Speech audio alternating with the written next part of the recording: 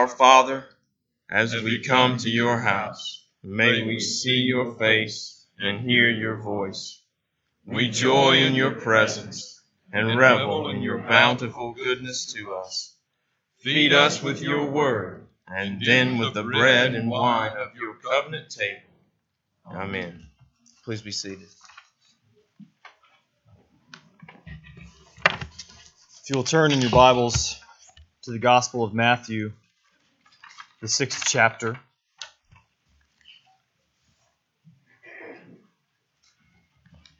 Verses 9 to 13. Then pray like this: Our Father in heaven, hallowed be your name. Your kingdom come, your will be done, on earth as it is in heaven. Give us this day our daily bread, and forgive us our debts, as we also have forgiven our debtors. And lead us not into temptation, but deliver us from evil. And now if you will turn to Ephesians chapter 4. Ephesians 4, 17 through 5:2. Now this I say and testify in the Lord, that you must no longer walk as the Gentiles do, but in the futility of their minds. They are darkened in their understanding, alienated from the life of God because of the ignorance that is in them. Due to their hardness of heart, they have become callous and have given themselves up to sensuality, greedy to practice every kind of impurity. But that is not the way you learned Christ, assuming that you have heard about him and were taught in him, as the truth is in Jesus, to put off your old self, which belongs to the former manner of life and is corrupt through deceitful desires, and to be renewed in the spirit of your minds, and to put on the new self, created after the likeness of God in true righteousness and holiness. Therefore, having put away falsehood, let each one of you speak the truth with his neighbor, for we are members one of another. Be angry and do not sin. Do not let the sun go down on your anger, and give no opportunity to the devil. Let the thief no longer steal, but rather let him labor, doing honest work with his own hands, so that he may have something to share with anyone in need. Let no corrupting talk come out of your mouths, but only such as is good for building up, as fits the occasion. That is, that it may give grace to those who hear. And do not grieve the Holy Spirit of God, by whom you were sealed for the day of redemption. Let all bitterness and wrath and anger and clamor and slander be put away from you, along with all malice. Be kind to one another, tender-hearted, forgiving one another, as God in Christ forgave you. Therefore, be imitators of God as beloved children, and walk in love as Christ loved us and gave himself up for us, a fragrant offering and sacrifice to God. This is the word of the Lord. Our Father, in some ways, this is the greatest part of our worship. Coming before you and all of heaven, confessing our utter dependence upon you, that we do not have our daily bread without you, that we do not have any life spiritually apart from you. Our Father, all week long we are tempted to say, look what I've done, look what I've accomplished. We want to appear to be self-made men before the world. Well, here in this part of our worship,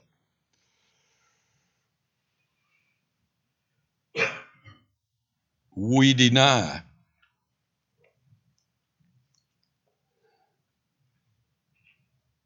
We deny that falsehood.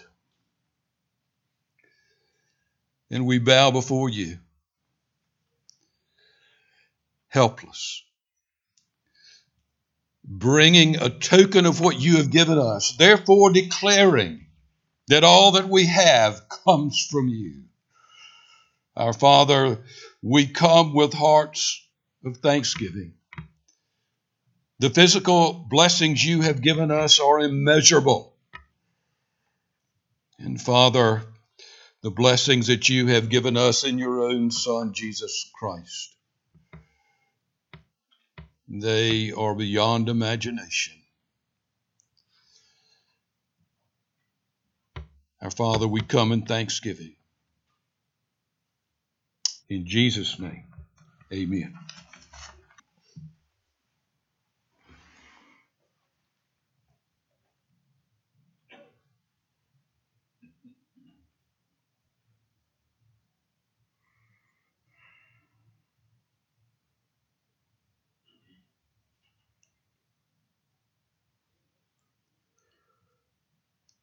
Our Father, we will be celebrating this day the great gifts that you have given us in our parents, especially in our mothers. Our Father, this is a biblical thing. This is a godly thing. We bow before you for the heritage that we have been given in godly parents. We bow before you in the heritage that you are giving our children as you have brought us as parents to yourself, and you've changed us. Father, some in this room have started a new lineage as you have brought them to a faith their families previously did not know. Oh, Father, we thank you for the mothers of Christ Presbyterian Church, for the grandmothers of Christ Presbyterian Church. And as priests for them this morning, we pray that you would bless and bring health where health is needed, bring healing where healing is needed, bring faith where faith is needed. Father, we pray that the mothers and fathers of this congregation will raise up a generation in Fayette County, a generation such has not been seen previously. Oh, Father, we can only do that through the power of your word and the power of the Holy Spirit in our families. So we ask this. And now we pray that you would teach us from your word. John Sartell cannot teach so that it will make any difference in our lives. No one who stands behind this desk has that ability. And so we ask in complete dependence upon you that you will speak in the power of your Holy Spirit this morning. Change us, Father, maybe some of us for the first time, for the glory of Christ. Amen. Do you really care? Do you really care about sin in your life? Lead us not into temptation, but deliver us from evil.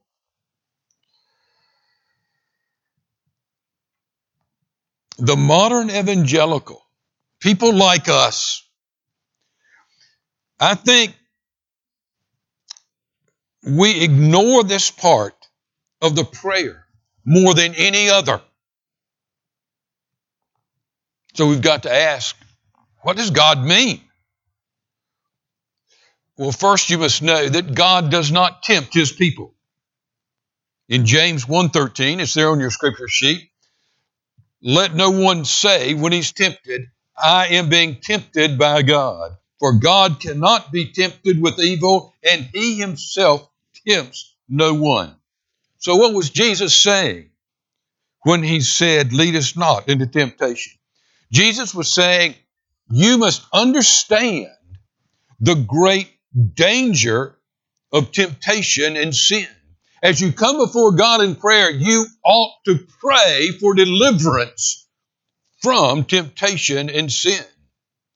You must pray that God will keep you in times of temptation and preserve you from the evil one. But I dare say, as we stand publicly and say this prayer, very few of us, when we say those words, are praying with any fear about sin and temptation at all. We're saying those words without any real apprehension and understanding of the danger that temptation and sin brings to our lives. We should pray fearfully those words as someone who is in a great war, someone who is in a huge battle. In the late 90s, Spielberg produced a movie, the most graphic movie that I've ever seen about the Second World War. The Saving of Private Ryan. It was so vivid, so graphically, that I've only seen it twice, and I do not care to see it again. The first 30 minutes of the movie focused on the first wave, the invasion at Normandy, specifically Omaha Beach. And it was horrific.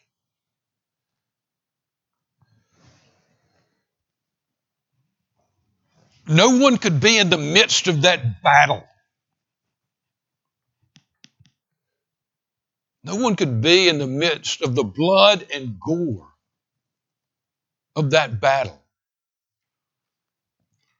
and be apathetic about what was happening and be clueless to the danger.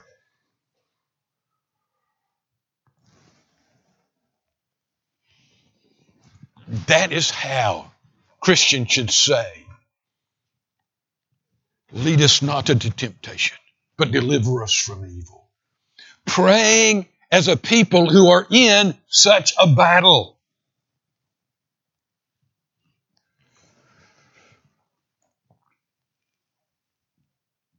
All through Scripture, God rebukes specific sins in His people and commends specific righteousness in the lives of His people. In our call to worship, He was saying, my people will live differently. In Ephesians chapter 4, He was saying, my people will live differently. And He specifically then described how they would live differently. Let's look at Ephesians 4:17. Now this I say and testify in the Lord, that you must no longer walk as the Gentiles do. Don't walk as the world, in the futility of their minds. They are darkened in their understanding, alienated from the life of God because of the ignorance that is in them due to their hardness of heart. They have become callous and given themselves to sensuality, to greed, to practice every kind of impurity. But now look, so he describes, here's the world and here's the way the world lives. But look at verse 20. But that's not the way you learned Christ. Put off the old self. He says you put off the old self and you put on a different way of living. Look at verse 24. And to put on the new self created after the likeness of God in true righteousness and holiness. Therefore, if you've done that, put away falsehood. Let each one of you speak truth with his neighbor. Be angry and do not sin. Do not let the sun go down on your anger. Give no opportunity to the devil. Let the thief no longer steal. Let no corrupting talk come out of your mouth. Let all bitterness and wrath and anger and clamors and slander be put away from you. And he goes on throughout that chapter and into chapter 5 describing this great difference that will be seen in the life of the world, in the life of his people. There's this, all through Scripture, Old and New Testament, there is the rebuke of specific sin. How is it then In modern evangelical, in the modern evangelical church, we don't hear this from the pulpit. In the evangelical church as a whole, in our generation, has ignored this subject. We talk about grace.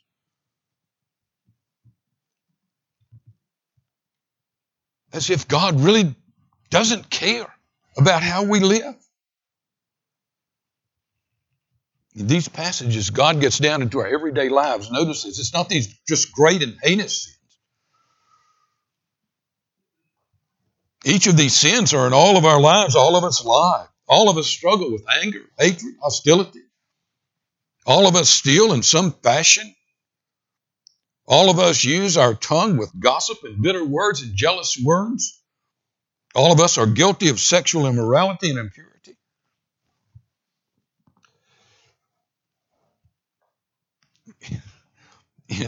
In the mountains where I used to live, the people, when he preached like this, would say, he's gone to meddling now.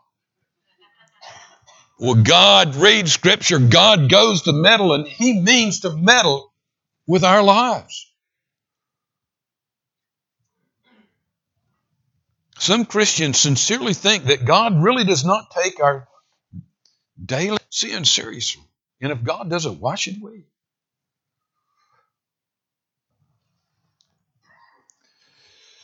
We have a God who cared enough to send His Son to die for us. Die for our sins. Yet we've convinced ourselves that God does not care about our easy lying, our casual sexual relationships, our homosexuality, our racism, our materialism. We've invented a God in the modern evangelical church who is quite comfortable with the sins of our daily lives. You can't find that in Scripture. That God does not exist. And look at us. For instance, what do we say about our casual sexual relationships today? And I'm not talking about just out in the world. I'm talking about in the evangelical church.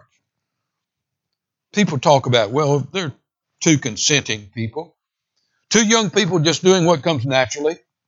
Nothing wrong with this. It's just where we are right now. No harm, no foul. The name of God is strangely absent from those remarks. And no Scripture is quoted. When Jesus told us to pray, He said, lead us not into temptation, but deliver us from evil. Do you know what evil is? When something horrific happens out there in the world, when 3,000 people are killed by a false religious zeal, we say that's evil. We look at some horrific thing in the world. We look at the slave camps in North Korea and we say that's evil.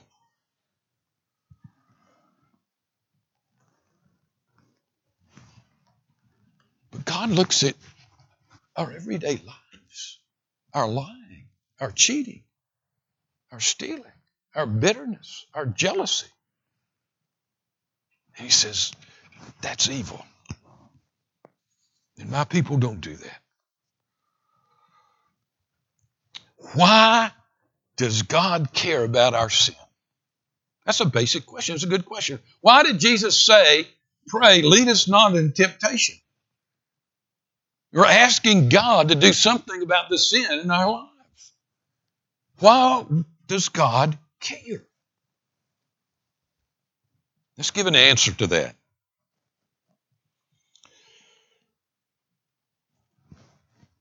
In Scripture, what word is used to describe God more than any other? More than any other word, what's used to describe God? It's not love. Love is not used more than this other word about God. The word used more than any other to describe God is holy. God's holy.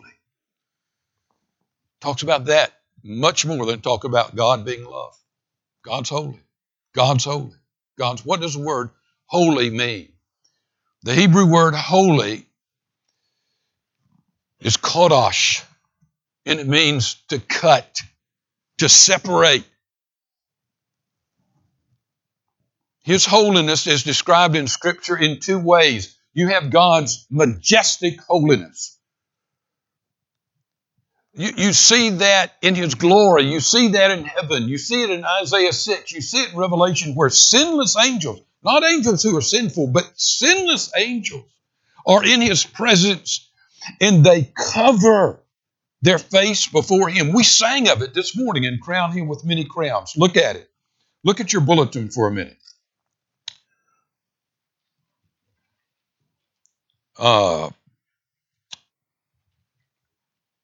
In the second verse, the last two lines, no angel in the sky can fully bear that sight, but downward bends his burning eye, mystery so bright. In other words, he cannot even look upon the glory of God. That's God's transcendent holiness. It doesn't have anything to do with our sin.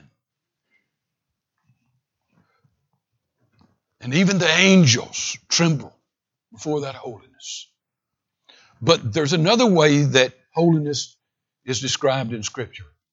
Another term, another definition, and that is God's moral or ethical holiness. This refers to His moral perfection. This would teach that sin is alien to His very being. This is the holiness that Isaiah felt so profoundly, and every other. Go to where God appears in Scripture. And you see men and angels responding to His transcendent holiness. But when men are met, when men and women are met with the moral holiness of God, their sin weighs down heavy. What was it Isaiah cried in Isaiah 6:5? Woe to me! I am ruined. He's looking at God. He's in God's presence. He says, I'm dead. I'm ruined. Why? I am a man of unclean lips, and I live among a people of unclean lips. Wow. That was a man referring to God's moral holiness and what he felt in the presence of God. You ever felt that way? When's the last time you looked at your own life and said, I'm ruined simply because of the sin in my life?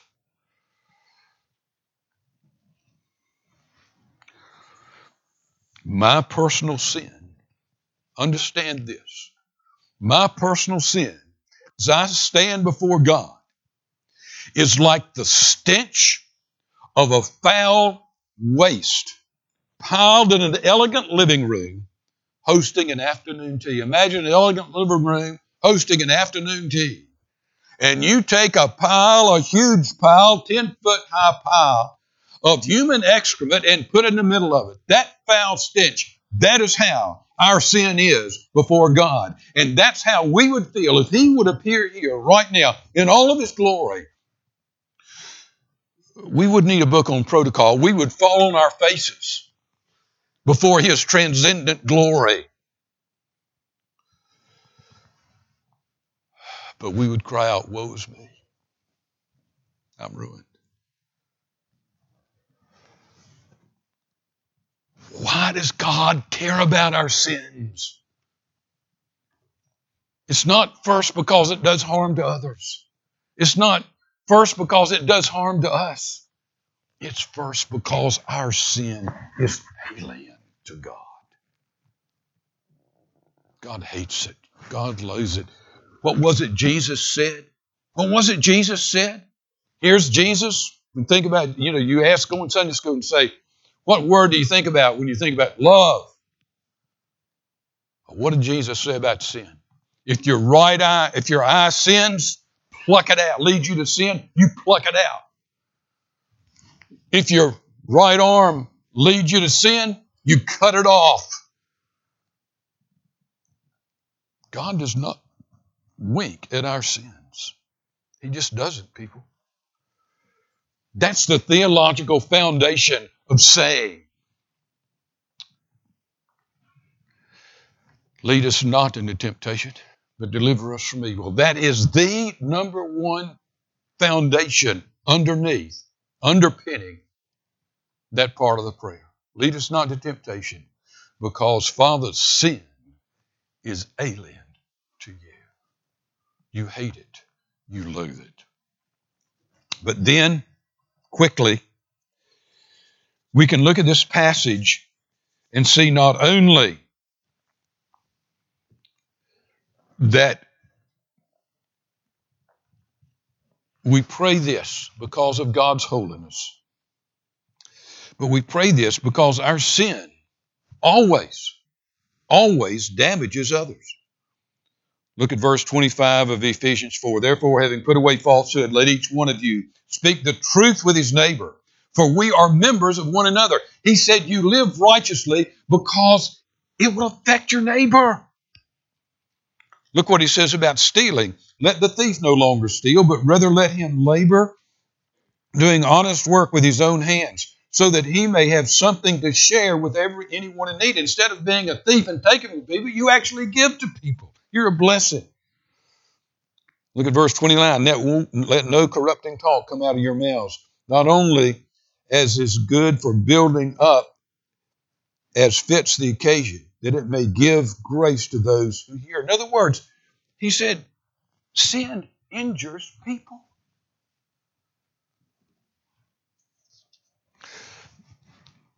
Listen to me. No sin. We want to say, I don't know how many alcoholics I've had say to me, and really mean it, and think, well, this is my sin. It doesn't have anything to do with anyone else. Are you kidding?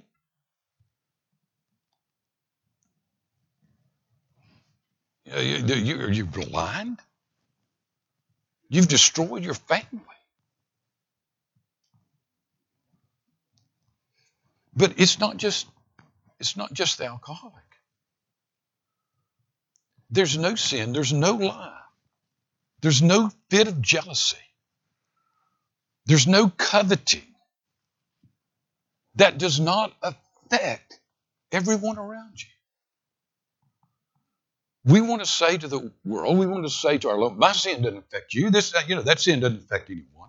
I haven't done any harm to anyone with this sin. That is a lie. You can read Scripture. You cannot sin. It's a double negative. You cannot sin and not affect others. You can't. It's impossible. I had a hard time with this message this week. I was forced to look back and think about 45 years ago, 50 years ago, and how the sins that I committed then are still affecting people. No sin can be contained in a vacuum. That's why we ought to pray this.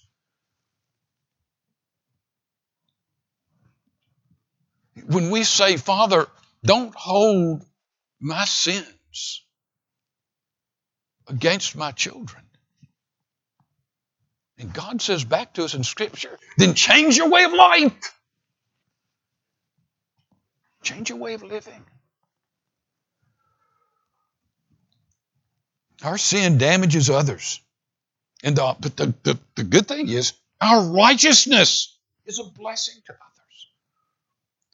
Do you realize that when you speak, there's a verse in Proverbs, and it's all through Scripture, but especially Proverbs. I love this verse.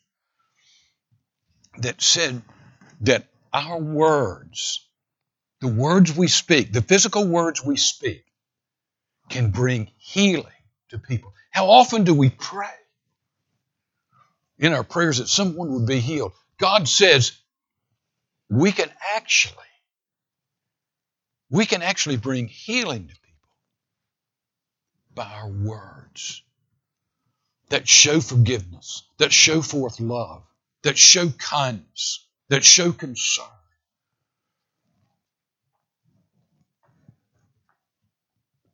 Why do we care about our sins? Why should we care about our sins in our daily lives? Because God's holy. Because our sin affects others. It's impossible that it doesn't. And thirdly, and lastly, our sin, why should we care? Why should we pray that prayer? Because our sin invites evil to do even greater work in us. Look at Ephesians 4:27. and give no opportunity to the devil. When you sin, what do? You give opportunity to Satan. The NIV translates it, and do not give the devil a foothold. In the midst of a paragraph about lying and anger and stealing, Paul says, don't give the devil a foothold, because that's what you do in these everyday sins in your life. It gives Satan a place to stand. Just prior to World War II, the British Prime Minister Neville Chamberlain met with Hitler. And he went there with an olive branch. He went there and said, we'll give you these Germanic people that seem to want you to come into their country, and we know you want to go there. We'll if it'll stop right there. And he came home. All of us have seen it. He came home waving. He was laughing. He was joyous. There'll be no war. Hitler was the one laughing. Chamberlain gave him a foothold in Europe. And from that foothold, he sent fighters and bombers and rockets against London. That's exactly what sin does in our lives.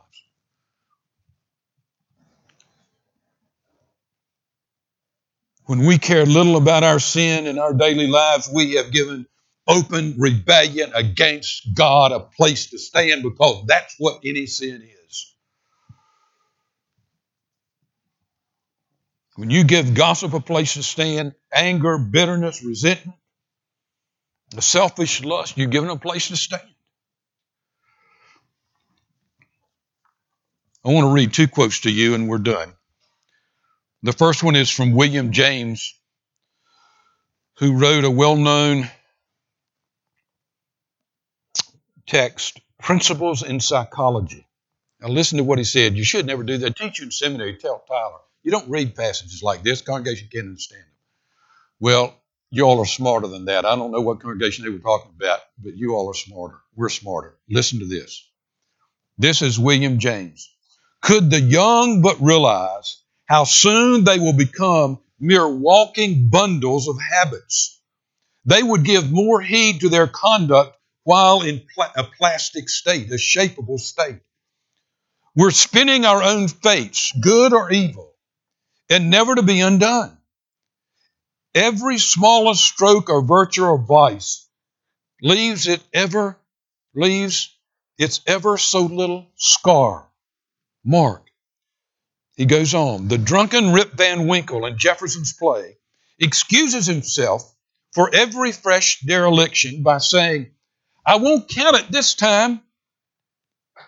Well, he may not count it, but it's being counted nonetheless. Down among his nerve cells and fibers, the molecules are counting it, red string, and storing it up to be used against him when the next temptation comes. Nothing we ever do in strict scientific literalness is wiped out, end quote. What was he saying? No act, no sin, no matter how insignificant, is done in a vacuum. Each act is making us who we are.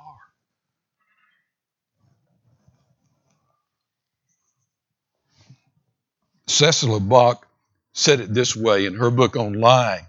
It's easy to tell a lie, but it's hard to tell only one. It becomes habitual. I'll close with a quote from the great preacher of a bygone day, F.B. Meyer.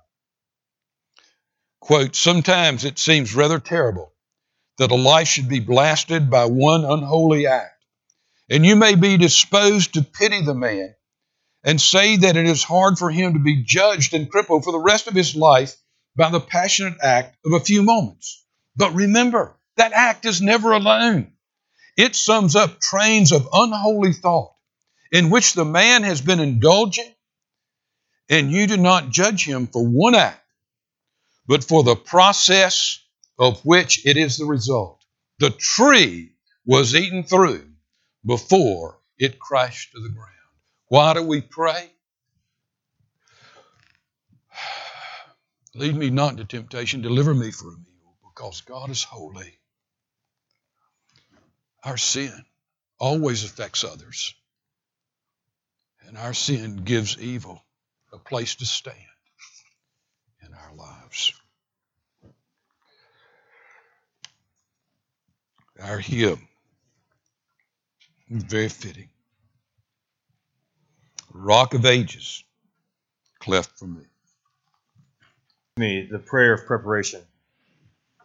Gracious Father, I cannot come to you without sin, but I can come to you without a broken and contrite heart. Too often I confess my transgression with a heart that is still loving to the sin I am confessing. When I love my sin, I am despising you, who gave your Son.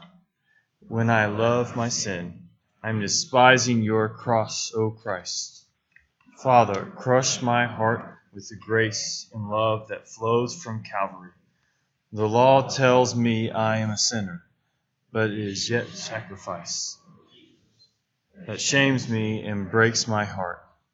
Bring tears to my confession and create within me a new desire for Christ, His holiness, and His grace.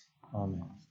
Wondrous cross, on